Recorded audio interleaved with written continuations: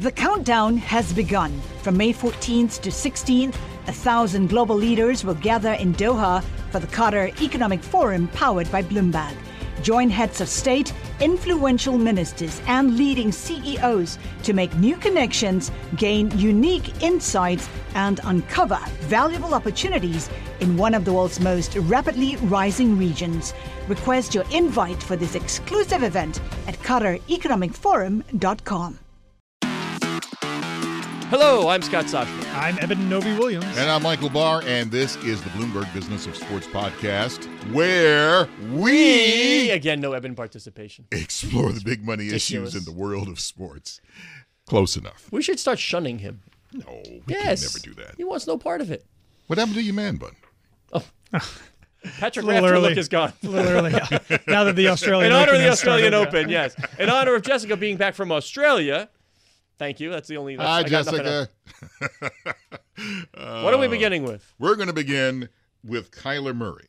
Now, we haven't seen this a lot since Bo Jackson and the dual athlete in two major sports. How old are we? You're saying Bo Jackson, and I'm saying Danny Ainge. Russell Wilson does it. Well, yeah. Yeah, he's going to go to spring training with the Yankees again. We'll see. We'll see. He's going to go. He'll go to spring training with the Yankees. Got to stay in shape somehow. Listen, should he go to the A's or should he, as he said, thinks he can play quarterback in the NFL? I've always felt like I could play in the NFL. I mean, I'm a confident guy. There's not a lot of short quarterbacks in the league, but, I think there's more guys paving the way for, the transition of, not really caring how big you are, how tall you are. But for me, I've played this game my whole life, and I've always felt like I could do it. Oakland A's or the NFL? See, I think you need a broader question. It's football or baseball. For a broader question. If I'm looking at the contracts in the two sports and the risks of participating in said sports, Eben, baseball greater than football. Certainly from a risk standpoint, yeah. From an early contract standpoint, football makes a lot more sense. If all he cares about, and obviously we don't know the inner workings of Kyler Murray and which sport he prefers. If all he cares about is money, he is going to make more money being a first-round draft pick faster in the NFL than he is in Major League Baseball. If he ends up being a pretty decent player, long-term career in both, you can make the argument that baseball makes more sense. So really, to me, it depends on how much does he value money versus how much does he care about which of the two sports he'd rather do with the rest of his life. Well, apparently Billy Beane and the rest of the Athletics are sort of meeting with him today, trying to convince him to pick baseball. We'd like to have you. But he's got to declare today for the draft, the NFL draft. It's fascinating what kind of the way that baseball now is trying to, Kyler Murray is known by a lot of people now. He would be, a pretty well-known face in this rookie class in baseball. They're going out of their way from what's been reported.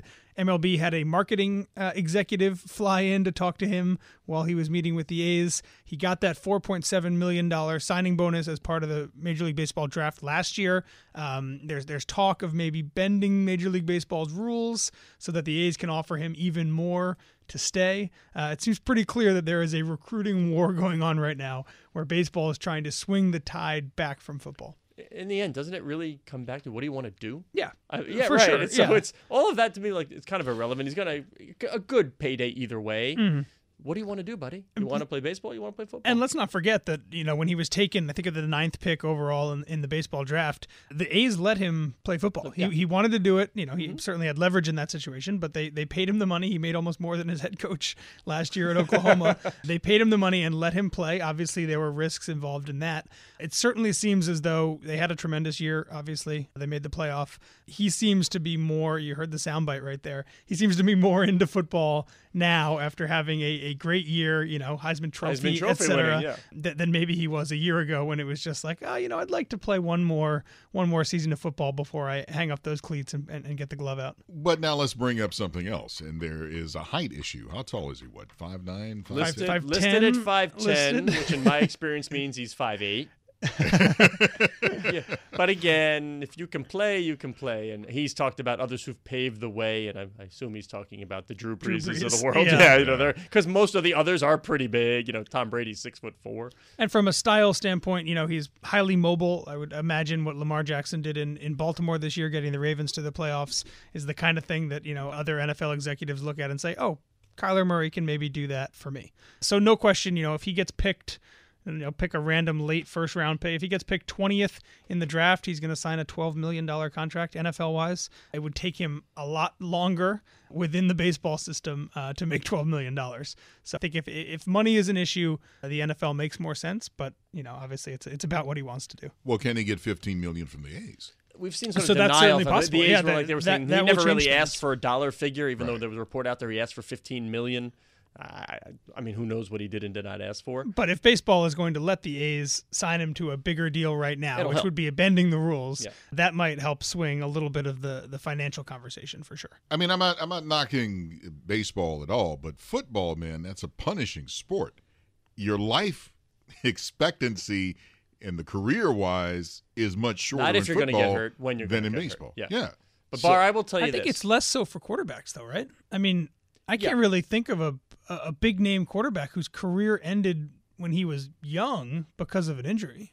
It seems like the retread rate of NFL quarterbacks, as long as you can stand in there and you can throw. Year, Tom Brady had the torn Alex Smith ACL. is 30 what, right? I mean, he's been injured but the type a number of injury of could times. have happened to that just happened It certainly to be Alex could, Smith. yeah. Well, there is Teddy Bridgewater. Sure. Yeah, Teddy Bridgewater is actually Is a good example. Leave it to you to come with a good example, Michael. Who's still? I mean, he's still. Nice job. Teddy Bridgewater is still cashing checks, right? I mean, RG3 had some terrible injuries. He's not the player he was, but RG3 is still on an NFL roster collecting a large NFL paycheck. There you go. That's going to make up my mind for me. Which team am I going to, and what's the offensive line look like? I mean, that should really wait a minute. Am I going to get punished, or do I have a really good offensive line? Unfortunately, you can't make that choice. No, but you know what you're working with. Yeah. You know where you're going.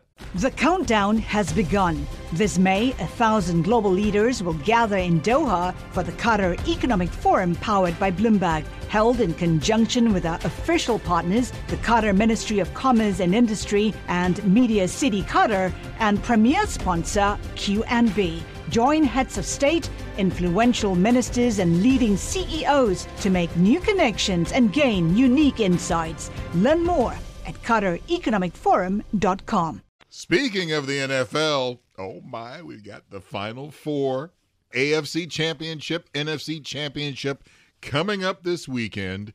The Chiefs will host the Patriots while the Rams will play the Saints. Didn't the Chiefs-Patriots regular season game do a monster number? The Chiefs-Rams regular season Rams, game. It was like 51 something or other. Yeah, Sunday or Monday night, they both scored a ton of points. It's playoffs, it's Brady. What? I mean, boy, you got the face of the league, the future face of the league. I got Mahomes throwing from forget sidearm. He's got underarm, lefty, submarine behind the back. He was slinging stuff that was sidearm, and I know people are saying it's like, all right, calm down. But there was some sidearm stuff that Patrick Mahomes was throwing. People are saying, you know me, I am the biggest naysayer in the world saying this stuff is boring. I cannot sit there for whatever. I will watch this guy because I'm like, that was great. I mean, that's what you need out of people. It's entertainment. He is an entertaining player. They don't have a ton of them. I'm sorry. They don't. He's one of them. He is the future of the NFL. Also, if you follow the idea that NFL fans, certainly casual NFL fans, prefer offense to defense, this is a perfect 4 teams to have. Statistically, I think 4 of the worst defenses we've seen. Get on your computer. Give me the over-under. We've seen at this point. Give me the over-under. Over-under for Raheem Santz. Look at him. He's got it already. 57. Is that the first half of the full game? Full game. Over-under for Patriots Chiefs 57.5. Okay. Right? So combine those two things, that's 114.5 points. That's the largest combined over-under in at least 30 years. Look at that. For Added the value by conference championship games. So bad defenses, great offenses, that usually means a large viewership number in a year where the NFL has kind of rebounded from what was a tough year-and-a-half stretch. And I caught something with Belichick the other day. They were up big, and he went for it on 4th down, and then he finally kicked the field. I'm wondering, when is everybody going to catch up? Because he's right.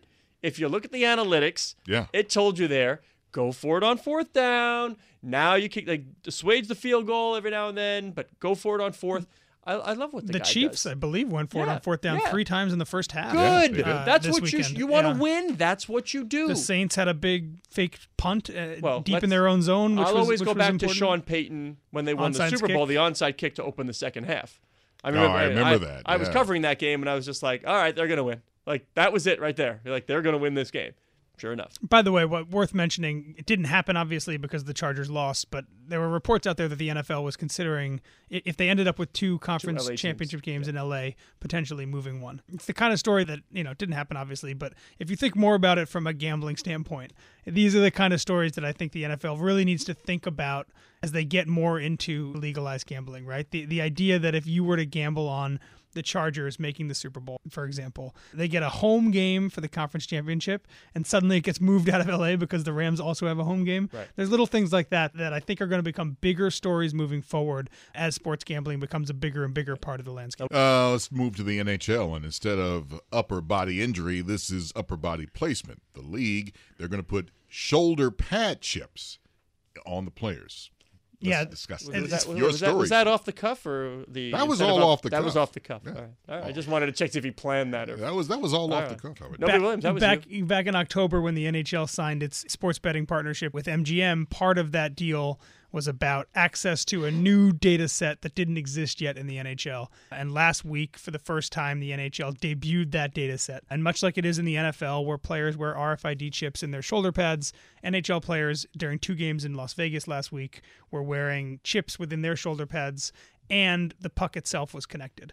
And what that lets the NFL do is have a holistic data set of where every player is and where the puck is at all times during a game. And you can see applications in that for fan consumption. You can create an AR or VR version of the ice where fans can watch. Talking my world, buddy. You know my son. Santa brought an Oculus Go. Okay. Santa brought the Oculus Go. And I was actually surprised, though. Oh, dude. Yeah. He'll just sit there forever. It's really cool. But for sports right now, there was one NHL team, the San Jose Sharks, who have a VR app there. That's it, just one. And it's cool. Like his buddy Dax was watching. He's like, and his father was on the phone. He's like, I love it. I'm in the Sharks locker room. That's amazing. Yeah, I mean, it was the day where I can sit and watch a hockey game with the Oculus from the goaltender's perspective. I'm in. Like, that's happening or now. Or the quarterback. Yeah, I mean, I'm in. One of these companies in Vegas last week working with the NHL, a company called Beyond Sports, they create with this data set an entire VR experience. Yeah. And the result of that is exactly what you said. You can choose to watch from any vantage point. Yep. And you get these things that what looks like a soft goal in hockey when you look at it from the goalie's vantage point. Suddenly you realize it went through 2 skates. I never saw underneath it. the stick, under the arm, and you're like, oh, the goalie literally he didn't even know the puck was shot until it was in the net. Until the horn's going off and they're high-fiving in front of them. The other major, obviously, application for this data set, as we said with MGM, is gambling. Genius Sports out of London, they built the in-game version of what this might look like from a gambling perspective. It's everything from how far will Max Pacioretty skate this game over under 3 miles. That would be former Montreal Canadiens captain, American Connecticut native Max Pacioretty. Yeah, how hard will Shea Weber's fastest shot be? Very hard. Yes. All these different things. Gives you a glimpse of, the second screen gambling, in-game gambling. I was asked to beta test the LA Clippers app. Mm-hmm. And it took a little while to get used to. One, you could pick the vantage point. I'm watching on my phone, by the way. That's VR? No. Just different angles. Okay. But the coolest part, and it took a little while to get used to, so you're watching the broadcast, of course, on a smaller screen, but above each player's head is the shooting percentage should they take the shot from where they're standing. So it's sort of like as the player moves, everything's being recalculated. The percentages are changing over their heads as they're moving. And you're like, get it to the guy at 89. Why did the guy from 42 He's green. Right, He's green. You're 32%. The guy down there's 94. What are you doing? It took some time to get used to. And they asked for feedback as well, but this is where we're headed. Yeah. It ain't going to be Big Bar sitting in front of the big screen with the chips. What? I mean, you'll have the chips, but it's just. He'll have that option, right? Yeah. We talk about this on the show all the time. The idea that in the future you can choose how data laden you want your broadcast to be, right? If you want the speed of every player on top of their head when you're watching an NHL broadcast, or if you want the shooting percentage from that exact spot for every player on the floor in the NBA, that's going to be an option for you. And if you want the traditional nothing else but a score, the time left, and standard announcers, that's also going to be an option. There's going to be some fun ramifications for exclusive broadcast rights too. Once the data becomes big enough that you can recreate roughly in a digital version what's happening on the field. Do you need the players? That's what I've said forever. Well, one, it makes you wonder if you need the players, and we two, are tippy-toeing to the world where they may not need players. It also makes you wonder if someone could just recreate digitally what's happening live on the field in real time, and suddenly the exclusive filling contract, a stadium that the players aren't there watching the game in a filled stadium. Mm-hmm. but the players, I mean, the game's going on somewhere else. Yeah, you can just set up a VR aspect there. That's right. Yeah. Jonathan. See, nobody got it. No. You didn't get it? No. Huh? What was the movie, man, with, oh my gosh. You didn't get it either. No, it was your thing. Rollerball, man. That's what. Remember Rollerball? No. The new one or the old one? The old one. Oh. No. Okay. This is where you wrap. This is the Bloomberg Business of Sports podcast. Wait a minute. Why is there no Colin Tippin? Where are the crickets? Where are the crickets? I get the crickets. How does that not get crickets? I've gotten crickets all the time, man. This is the Bloomberg Business of Sports podcast. I'm Michael Barr, along with Scott Soshnick and Eben Novy-Williams. We are here each and every Monday, Wednesday, and Thursday exploring the world of money and sports. Join us again at the end of the week when we speak with the biggest and brightest in the sports business industry. Jonathan. You're listening to Bloomberg Business of Sports on Bloomberg Radio around the world and online where you get your podcasts.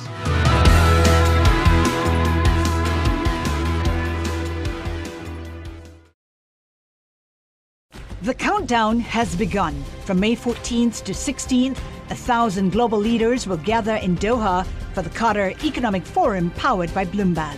Join heads of state, influential ministers, and leading CEOs to make new connections, gain unique insights, and uncover valuable opportunities in one of the world's most rapidly rising regions. Request your invite for this exclusive event at QatarEconomicForum.com.